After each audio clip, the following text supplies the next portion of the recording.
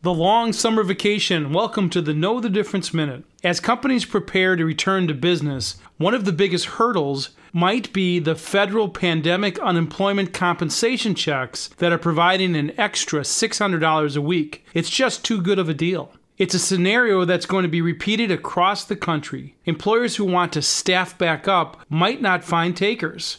Even at $15 an hour between the maximum unemployment payout and the extra $600 a week, decent-sized checks are arriving weekly. When it comes to hiring anyone unemployed, it's a hard sell. Many would have to take a pay cut.